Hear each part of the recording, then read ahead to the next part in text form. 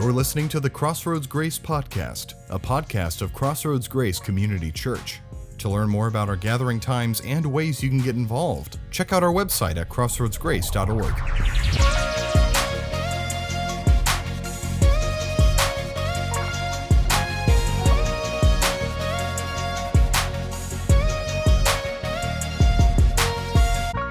We're in the middle of a series that is called Sympazco, and we're walking through the book of 2 Timothy.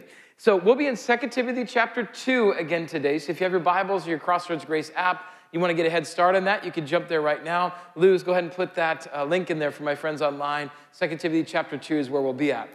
And as you find that, what you're going to see is that I'm going to remind you that we're in 2 Timothy, which is not really a book, but it's a letter.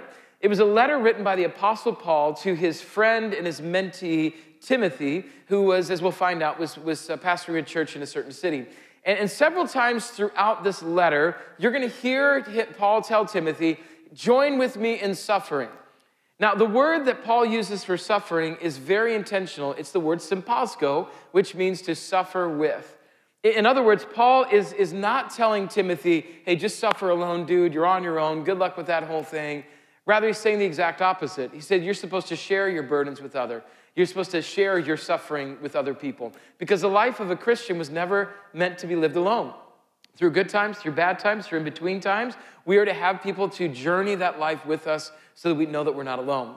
So Paul is urging Timothy, hey, suffer with me in some different ways. And in week 1, we talked about how Paul says, I want you to suffer for the gospel with me. So suffer for the gospel of Jesus. And specifically, he says in 2 Timothy chapter 1, verse 8, he says, so do not be ashamed of the testimony about our Lord or of me as a prisoner. Rather, join with me in suffering for the gospel by the power of God. So the suffering means for the cause of Christ. Suffering for the cause of Christ means that we do so for the message of Jesus' love, his forgiveness, and his mercy, and that forgiveness is only found through him. But understanding its worth, we understand that we will suffer for the gospel because of what Jesus suffered for us. Now, last week, we actually looked at another thing that says that Paul directed us to suffer through some different lenses, which means that we can suffer, which will lead us to a bigger purpose if we can see that there's a bigger picture that's happening that we just can't see.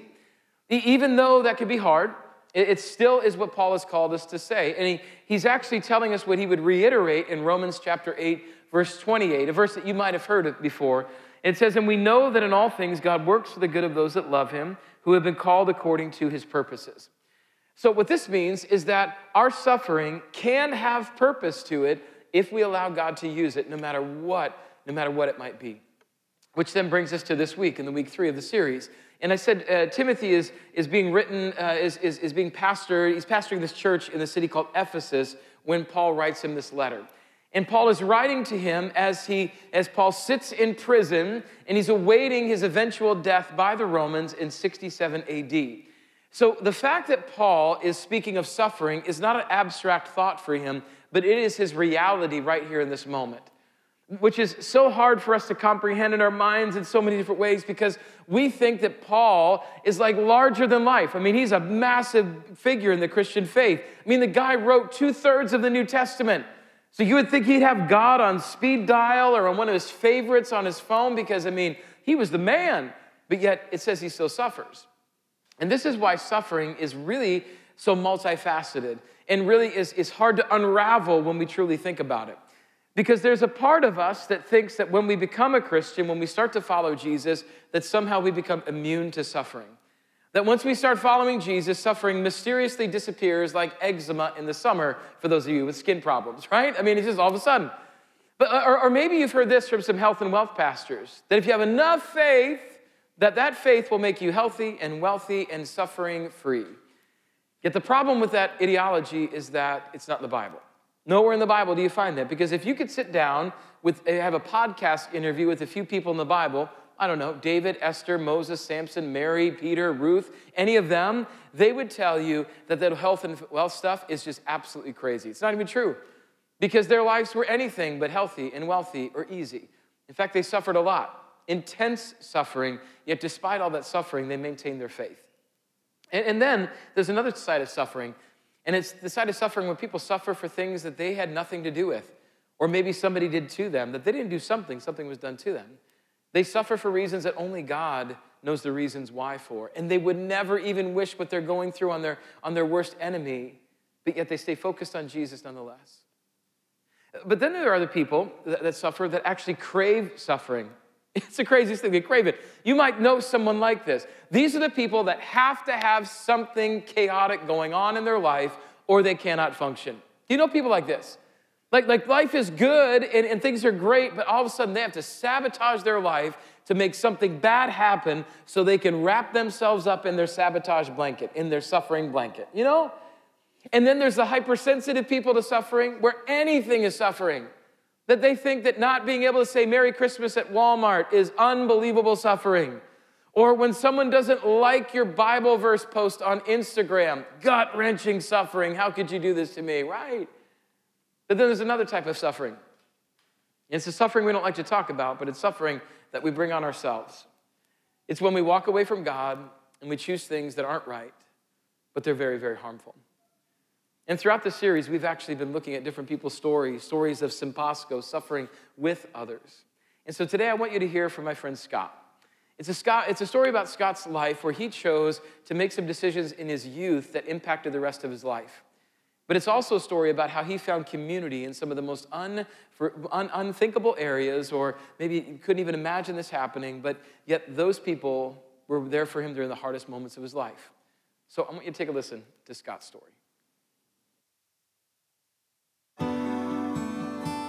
It was around the time that I got to high school that I started to really get uncomfortable with who I was as a person. Growing up in church didn't fix all of my issues like I had been led to believe. And the way that I addressed those was drinking my freshman year, to the point where it got me pulled from Ripon High. Graduated just by the hair of my chin, no plans for college. And so really at 18, it turned into full-time partying, which is also at 18 when I got my first prescription of Vicodin. Being unemployed and carrying a Vicodin addiction can be pretty expensive.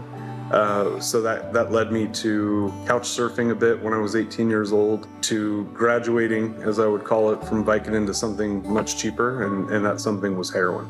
That was when I gave up on my belief in Christianity, was at 20 years old, and went full force into that and just kind of decided that I was going to live my life in a destructive way. I used to think that I'd be dead before I was 24. I had been through a rehab again, and this time it was a year-long Christian rehab, and I had made a lot of progress. I really jump-started my whole life and jumped into a relationship that was really unhealthy for me. When I started drinking, that relationship crumbled, and now that I had nothing left, I was 24. That was the age that I thought I was gonna die anyway. To supply my addiction, I was shoplifting from stores, selling things for cheap to dealers just to try to supply myself with what I thought I needed, using methamphetamine to stay up for 3-4 days at a time so that I could try to make more money. I was at a Target and I was using heroin in the bathroom at a Target when I overdosed. And that was one of those moments that I thought, I really don't want to die. I'd love to tell you that it was life-changing right then and there, but it took a little bit more beating myself up, which ended up leading me to jail. I was sitting in a jail cell, and I remember my cellmate, his name is Derek, and he'd get visitors all the time and letters, and I really didn't have anything. And so I remember the very first prayer that I prayed in jail was, God, if you're actually real, just let me get a letter or a visit. And that day, somebody random slid a blue Bible under my cell door. I remember I opened that thing like a lot of people do when they first get a Bible, and it's, okay, my life verse is the one that I land on right now, right? And so I did the whole finger and dropped my finger down, and I ended up at Psalm 116. I was in chains and you freed me. I was dying and you rescued me. These men are all liars. God, who can restore me? Only you can. And I remember thinking, that is exactly my situation right now. My cellie, Derek, he came to Christ in that cell with me. We went out and we were trying to convince all these, hardened criminals to join a prayer circle. I built some really long-lasting relationships sitting in a jail cell, which is somewhere that I never thought I would. That started to build this community for me to where when I got released, a lot of these people I continued to write and I continued to talk to. God just continued to bless my life. I moved to San Jose. On my weekends, I'd go out and I would feed the homeless, and I just felt like God was calling me to more of that and less about the sales world. And that's where I took a job working for a not-for-profit and really began a new career in that. When I look back now, I just see where God pulled me out of literally the depths of despair. I went from homeless to homeowner. I have a beautiful wife and daughters. I work for a wonderful organization that feeds the homeless. God has just completely turned my life around and used what I thought was broken. Completely and totally lost and broken. A failure is what I used to call myself, to somebody who I enjoy being alive today. I enjoy looking in the mirror. I enjoy the life that I have been given by God, and it's just a testament to His grace.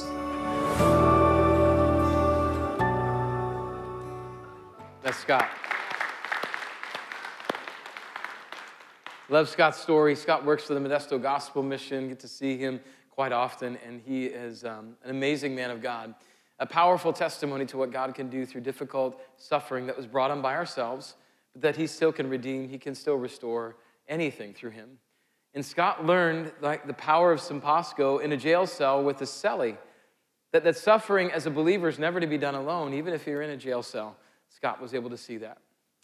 Now, over the years, I've learned to have to endure suffering pretty well. I mean, after all, I am a Cincinnati Reds and Bengals fan, so I take a lot of suffering as it is, but I will tell you, go Padres. Yeah, go Padres, okay? You don't know, the Padres beat the Dodgers. That's a good thing, okay? All right? My guy from Indiana, he knows that. It's all good, so wherever he's at. So anyway, but I struggle with suffering one thing, okay? I can endure suffering for a little bit. One thing I struggle with suffering is when I struggle for doing something that's right. Yeah, perhaps it's the firstborn in me, type A+. It's the type that I want to follow all the rules. I'm not sure what it is, but when I do something that's right, and then I get ridiculed, and then I suffer for doing what's right, I'll tell you what, that's when it's really hard for me to suffer. I mean, I put my card away at Target, people, when I'm done, okay? I put it away, I do the right thing, but yet I'm the truck. I get applause for that, but not the Padres and the Dodgers. Anyway, okay, right? But I put my cart, but then the cart, it finds my truck somehow. The runaway cart just rams in the side of it. I'll tell you what, I signal when I change lanes. I'll even wave to say thank you for letting me in, while some guy in front of me cuts me off, nearly hits me. And then he's the one that sneaks through the red light to be able to get through it, so I get stuck by the train and have to sit there for 4 days until I can get past it. Whew, I'm okay. It's all right. Like, I work out. I try to eat healthily. I even do like a HIIT workout with Kendall on Peloton fairly consistently. Yet there's someone that can eat Mr. T's donuts, sit on the couch and binge watch Stranger Things, and drink cups of fat for fun, and still skinny as a rail. So I don't know what that's about, right? Anyone else out there with me, just doing the right thing, and everybody else, right? Okay. But I know those are silly. I know those are silly examples, but there are also serious things in our life that we suffer for when it comes to doing what's right. And what's crazy, though, is that it's becoming really hard to actually pin down what is right. The line between right and wrong has become so blurred in our society. Never has there been so many opinions and varying opinions on what should be done or what should not be done. It's because we're living in a morally relative society where anything goes, which means that the moral target seems to move on a daily and hourly, if not minute-by-minute basis for what's acceptable and what's not acceptable. So how do we know what's right? And more importantly, is it important for us to suffer for what's right, or is it better just to go with the flow like everybody else? Well, one of Jesus' disciples, his name is Peter. He actually answers this best in 1 Peter chapter 2. He would say, "For it is commendable if someone bears up under the pain of unjust suffering because they are conscious of God. But how is it to your credit if you receive a beating for doing wrong and endure it? But if you suffer for doing good and you endure it, this is commendable before God. To this you were called because Christ suffered for you, leaving you an example that you should follow in his footsteps." So Peter is clear that we need to be willing to suffer for what is right. And we're to do this not to be tough or stubborn or better than someone else, but because of what Jesus has done for us already. I love what Peter says when he says that we should follow in his steps. So we are to follow in Jesus' steps because he is our example of what it looks like to suffer for what is right. And if this is true, that we're to follow in his steps, then as Christians, we must also be striving for what is right in the face of suffering. And how we do that and how we focus on Jesus as we do that is actually what we're going to be taking a look at in 2 Timothy 2 today. So if you'll jump with me to 2 Timothy chapter 2, let's start in the first part of verse 14, where he says, keep reminding God's people of these things. Paul starts off this section of his letter to Timothy to remind him of certain things he should do, things that are good, things that are right as a follower of Jesus Christ. But before we get too far down that road, we have to remember the point of not only Paul's ministry or Timothy's ministry, but actually of our ministry as a follower of Jesus Christ. And the point of our mission, of our ministry, is to share Jesus, the gospel of Jesus, with the entire world. And so if you're here today, you're not a Christian, you're not sure about the Bible, not sure about any of this faith stuff, here's what I want to do. I just want to play my hand for you. I'm going to lay all the cards out on the table and tell you that that's exactly what a Christian should be called to do. It's not to be snooty. It's not to think that we're right all the time. It's not to act like we're better than everyone else. No, our job is to share the love of Jesus with the world. After all, if we believe what we believe, what Jesus says, wouldn't you expect us to want to share and do anything we could to share the gospel with you? Jesus actually tells us it was not something he asked us to do, but it was something he commanded us to do. Matthew 28, we get to read what's called the Great Commission. It says, therefore, go and make disciples of all nations, baptizing them in the name of the Father and of the Son and of the Holy Spirit, and teaching them to obey everything I have commanded. That wasn't an ask, that was a command. So as followers of Jesus, we are to seek what is right while also remembering the heart of our mission. And that is to reach the world that is far from God and share the love of Jesus with them. But to do that, we have to be careful. Careful that we present ourselves in the right way, that we conduct ourselves in the right way, all so that we can earn the right to tell them what is right about Jesus. And that's why Paul continues in the rest of verse 14. He starts off by saying, warn them before God against quarreling about words. It is of no value and only ruins those that listen. Now, I do think it's pretty interesting that Paul would pretty much start this section of Scripture to Timothy by saying, listen, I don't want you getting into a war of words with people. And notice the tense of the word up here, this word warn, that's present tense. So that means constant, it means active, it means ongoing. He's saying, I'm going to warn. And Paul isn't specific about the words that are being said in Timothy's time, nor is he even clear about the nature of the words that are being said. But what he does say is that whatever they're saying is ruining those who listen. They have no value. It's ruining those who listen. In fact, what's happening is it's causing their ears to be quiet, the ears to shut down. And more importantly, it's ruining the witness that they have for Jesus in the moment. And I just have to tell you this, church, both in person and online, that what Paul just said here might as well have just been ripped from the front page of the newspaper or your Facebook feed. Because my fear is that in our passion to be right, Christians may be damaging the eardrums of those people far from God. That we will stand on our digital soapboxes and we'll argue back and forth with each other, and we enter into debates that are more dependent on the strength of our Wi-Fi network than the strength of the substance of what we're talking about. We're quarreling, to use Paul's words. And you should know that as we quarrel, those on the outside looking in on us are not amazed by our theological argumentation, but they are disgusted by how argumentative we are.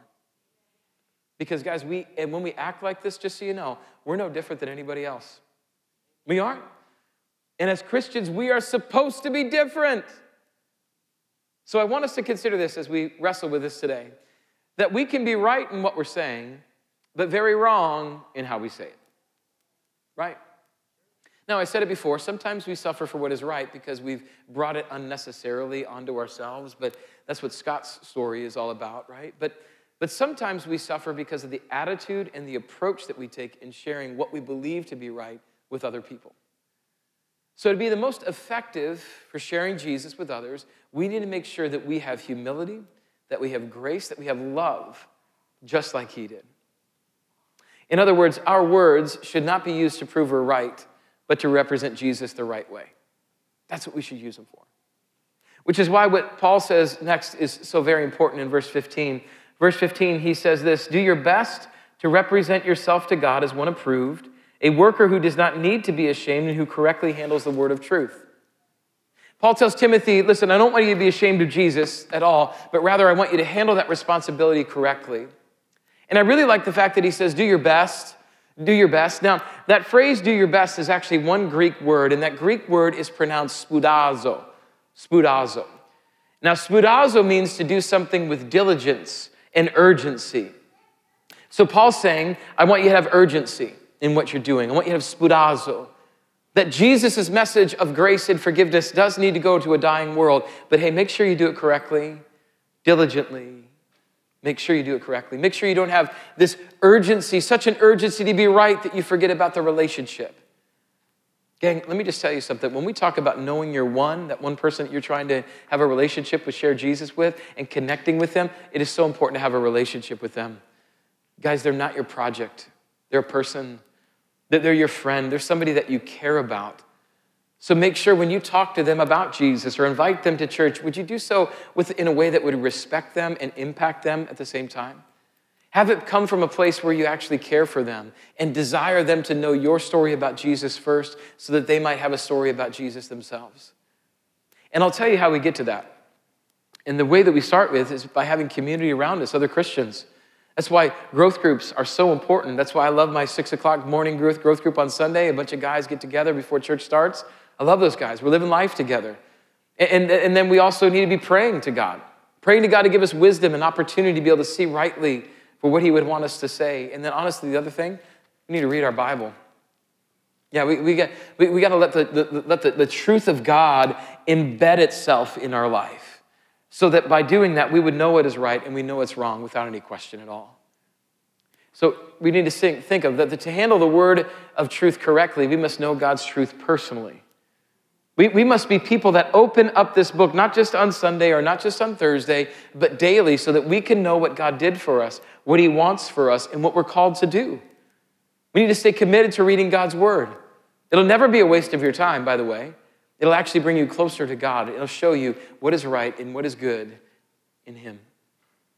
But then Paul, he kind of has this moment, almost like a relapse, where he does kind of ping-pongs back to something that he's already talked about. He comes back to a familiar thing, which, by the way, Bible tip for you, anytime the Bible repeats itself on a topic, you should really, really, really pay attention to it. It's a really good thing to do. Also, pay attention to exclamation points in there. Those are another good thing. But anytime you see a repeat, you should say, hang on, this is probably important. Listen to what Paul repeats in verse 16. He says, avoid godless chatter because those who indulge in it will become more and more ungodly. Their teaching will spread like gangrene. Among them is Hymenaeus and Philetus who have departed from the truth. I'll tell you this firsthand as somebody that experiences this, that one of the nastiest, destructive, evil things in this world that will destroy people, families, friends, churches, is gossip. Gossip.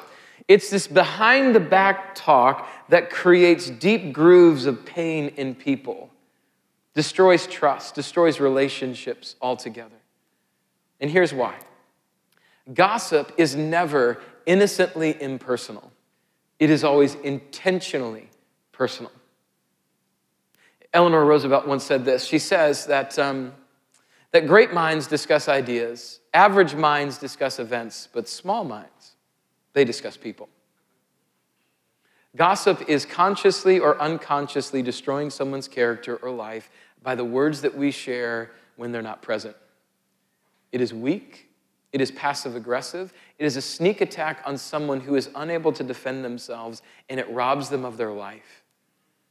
And when that happens, Paul says, yeah, that spreads like gangrene. Now, if you're not familiar with that, maybe you're not in the medical field at all, let me just explain what gangrene is to you. It is when there is death to body tissue in your body as a result of lack of blood flow or an infection. And it can get so bad that they actually have to start amputating parts of your body to stop the infection so you won't die. Welcome to 1224 on a Sunday. You're welcome. Enjoy your lunch, right? Little gangrene for you, right? Disgusting. It's disgusting. But Paul is saying that is what gossip does to the body of Christ. It slowly robs it of its blood flow of love and grace and trust and truth that it needs to survive on. Instead, it slowly kills it and it makes us amputate one body part at a time. Paul says that cannot happen. Destroying a person is not right. It is the exact opposite of what a believer should be about. Because we should be bringing life to people, not taking life. And Paul would explain why. Jump down to verse 19. In verse 19, it says, nevertheless, God's solid foundation stands firm, sealed with this inscription. The Lord knows those who are his, and everyone who confesses the name of the Lord must turn away from wickedness. He's very clear. He says, when we know what is right, we're standing on a brand new foundation. And that foundation is created this way, that the first thing we realize is that we understand who Jesus is. We've accepted him as our Lord and Savior. This means that we understand that we are broken because of our sin. Our sin deserves death. We see Jesus as the only way to be forgiven from that sin. And so we turn to him and ask him to be the Lord of our life. In essence, very simply, we've said, hey, God, you're right, I'm wrong. And after we've done that, God, you're right and you're wrong. Do you know what we do after that? After we believe in Jesus, we live as though we believe that. Like we choose to follow what's right and what is good and what is holy in Jesus and not our old life. Paul would actually articulate it this way. He would say, flee the evil desires of youth and pursue righteousness, faith, love, and peace, along with those who call on the Lord out of a pure heart. Don't have anything to do with foolish and stupid arguments because you know they produce quarrels. And the Lord's servant must not be quarrelsome, but must be kind to everyone, able to teach and not be resentful. Now, Paul uses this word, this four-letter word, flee, quite a bit in his writings. He'll use it as an accent quite a bit. He'll say, flee idolatry, flee sexual immorality, flee sin in general. But here in 2 Timothy, he says, flee the evil desires of youth. Those petty, snarky desires where we have to always be right and everybody else is dumb compared to us. Because let's face it, when we're young, we always think we're right, don't we? Like our parents are morons. They have no idea what they're talking about. Am I right? That is until what happens? You become an adult. Yeah. And you get a job. You start paying bills and you find out who PG&E really is. You know, you start to get some kids in your life. And then all of a sudden you have that moment where you tuck your tail between your legs. You make that phone call to your mom and dad and you say, I'm so sorry, right? You were right, I'm a bonehead, right? We've done it. If you haven't, it's coming, right? It's coming. But in the pursuit of what is right, we have to move past the childish and embrace what God says is right. And look at the dichotomy that Paul is trying to create here. He says, I want you to flee and I want you to pursue. He says, I want you to flee childish stuff, flee evil things, flee quarrels, flee foolish things. Oh, and don't think I'm going to rush past the fact that Paul just said that godless chatter and foolish talk is stupid, right? His word, not mine, all right? Easy, right? Love is honesty, but it's true. In our desire to always be right no matter what, we say stupid things. Not godly, not honoring, not edifying, not uplifting, not kingdom-minded, not right. We say stupid, childish things, and we do stupid things. But instead, Paul says, I want you to grow up, and I want you to pursue other things, right things, righteousness, love, peace. Did you remember reading where he said that we're supposed to be kind to everyone? Come on, Paul, everyone, really, everyone? It says be teachable. It says don't hold grudges. And you might look at that list and say, you know, that kind of makes sense, you know? That list probably could be in a self-help book somewhere at Barnes & Noble, and you probably would read it. But then there seems to be this like tag on at the end of it. It's like Paul's trying to slip one past us to see if we're actually paying attention. But if you really think about it, what he says is not a tag on to a message. It actually might be the actual message. Because in his list of things that we should pursue, he says, along with those who call on the Lord out of a what? Out of a pure heart. So what this means is that as we're pursuing the right, the good, the godly things, we do so that we can be an example to others so that they can then call on the name of the Lord out of a pure heart. So that they can see in our lives why we choose the right things over the other things. Also, we can point back to Jesus as the reason that we do it. See, it always comes back to Jesus. It always comes back to the gospel of Jesus. So if we boil this down to its simplest form, this is really what we're talking about life, that a life following Jesus flees what is wrong and pursues what is right. It seems so simple, but yet it's very complex, isn't it? We do that, and we do this, not so we can stand on our moral high ground and tell everybody that they're wrong and that we're right, but so that we can tell other people the good news about Jesus in our life. And this doesn't come through debates, and it doesn't come through telling somebody about right and wrong. Do you know what it comes through? It comes through love. Listen how Paul describes this in verses 25 through 26. He would say, opponents must be gently instructed in the hope that God will grant them repentance, leading them to a knowledge of the truth, and that they will come to their senses and escape from the trap of the devil who has taken them captive to do his will. Gang, this might be one of the hardest things to do in our world today. To disagree with someone who thinks that they're right, but to do so with a gentle spirit. Isn't it just true that most people, you want to refuse to have anything to do with somebody that thinks differently than you? You'll nuke the relationship if at the first sign of a dissonance between you two. Because you'll do it all the time. But listen, it's not right.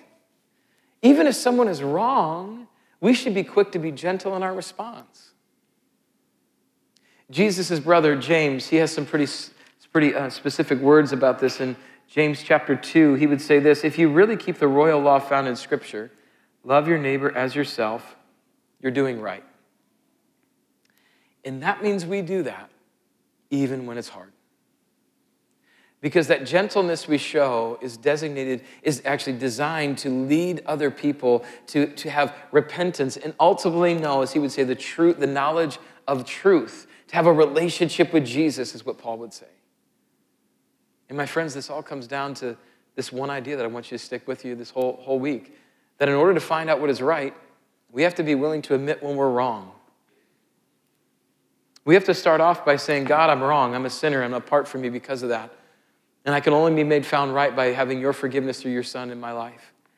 Only then can we stand on the right side of suffering, on the right side of eternity with him. Because when we suffer for what is right, did you know we're actually suffering in the name of Jesus? Listen again what the Bible would tell us. If you flip over back to 2 Peter, 1 Peter chapter 3, Peter says, but even if you should suffer for what is right, you are blessed. Do not fear their threats. Do not be frightened. Paul would tell us in the book of Galatians, he would say, let us not become weary in doing good, for at a proper time we will reap a harvest if we do not give up. He says, don't give up. Keep doing what's right. Keep doing what's good. But keep in mind the bigger picture, that you're trying to show people about Jesus by the way you live your life. So what do we do with this anyway? Every week we want to try to give you something to tangibly take with you. We call them Tag Your It moments. So maybe this week you need to go back and reread 2 Timothy chapter 2, verses 14 through 26. Maybe that's something that you could do to tangibly work on. Maybe you need to do this. Maybe you need to ask God where you're putting being right ahead of other people. Might be a hard one. But then this last thing is a new one. Maybe visit the Share Your Story page. Because everybody has a story. You have one, I have one. And these last few weeks have been watched how God has been showing up, even in the midst of suffering, with different people in our community, in our church. And so sharing your story is as simple and as a powerful way to tell people about Jesus in your life. So whether you're just like starting your faith journey or you've been doing it for a really long time, we'd love to hear what God's doing in your life. So we've created a place where you can actually share your story. You can visit crossroadsgrace.org/story, and you can let us know what God's doing in your life. And if you're not sure where to start, like our team's got some resources that are there, some tools that you can help. See if you just click on that link or click on it in your app, you'll be able to see it more there. And as I said earlier, the secret to Simpasgo is that truly godly suffering is not done alone, it's done with other people. So we would love to be able to hear your story by going to Share Your Story. It's crossroadsgrace.org/story and share it there. And I know what you're probably thinking. You're probably, well, you're a pastor. You don't probably suffer at all. You probably got this whole thing licked and figured out. You do know what I do for a living, right? You know, like I stand up here and virtually a lot of weeks say, well, you're wrong and you need to change it. That it's not the most exciting job and most palatable job for most people. But listen, I love it. I love it. The hard part, though, is I don't even always do what I tell you to do because it's hard for me too. I don't do the right. I screw up all the time, especially when it's like going on the right side of being right. I'll give you an example. Here's a story.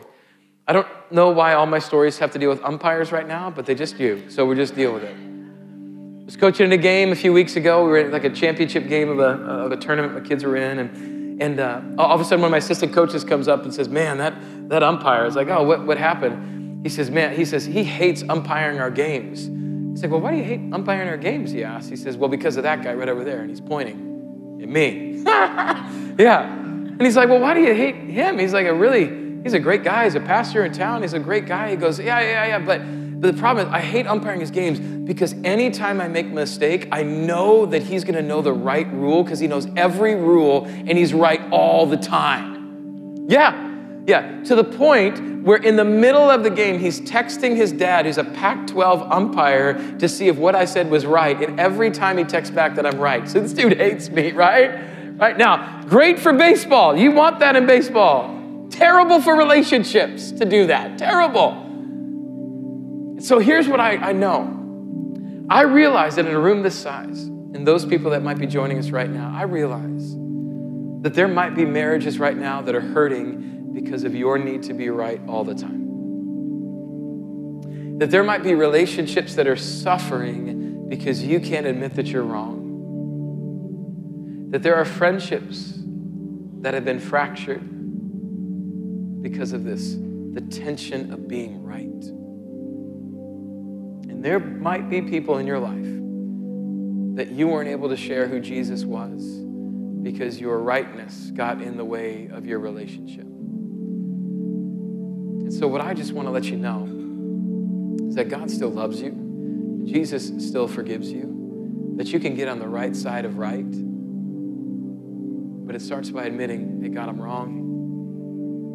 I want to be right with you. And I want you to show me how I can share the love of your son, Jesus, with others without having to sacrifice relationship to do it. So all I want to do as we close our time today together is just pray for you and pray that God would work in your life, wherever it might be, whether online or in person. So don't log off and don't take off. I just want to pray for you and allow you to be able to reach out to him so you can get on the right side of right. Would you stand with me? Let's pray just as we close our service today. And so, Father, I just ask right now that you would be with us. I just pray that you would just in this room and online, Father, just be with us and help us to embrace what you have called us to do, and that is to really flee from all the childish stuff and to embrace you. But as we embrace this truth, this rightness that is found in the gospel, help us not to be the type of people that are looking down on others or feel as though we are higher or better than someone else. Would you help us to remember that relationship needs to be important and that we need to earn the right to be able to really share about Jesus. And that I pray for marriages right now where having to be right has really fractured things. I pray for relationships where not admitting that you're wrong has hurt things. I pray right now for those that might feel as though there's a tension somewhere in their life right now because of this topic. And what I just pray right now is that maybe there needs to be a lunch where we just say, man, I need to ask for your forgiveness. Maybe we need to text somebody right after this service and say, hey, I'm sorry, I was wrong.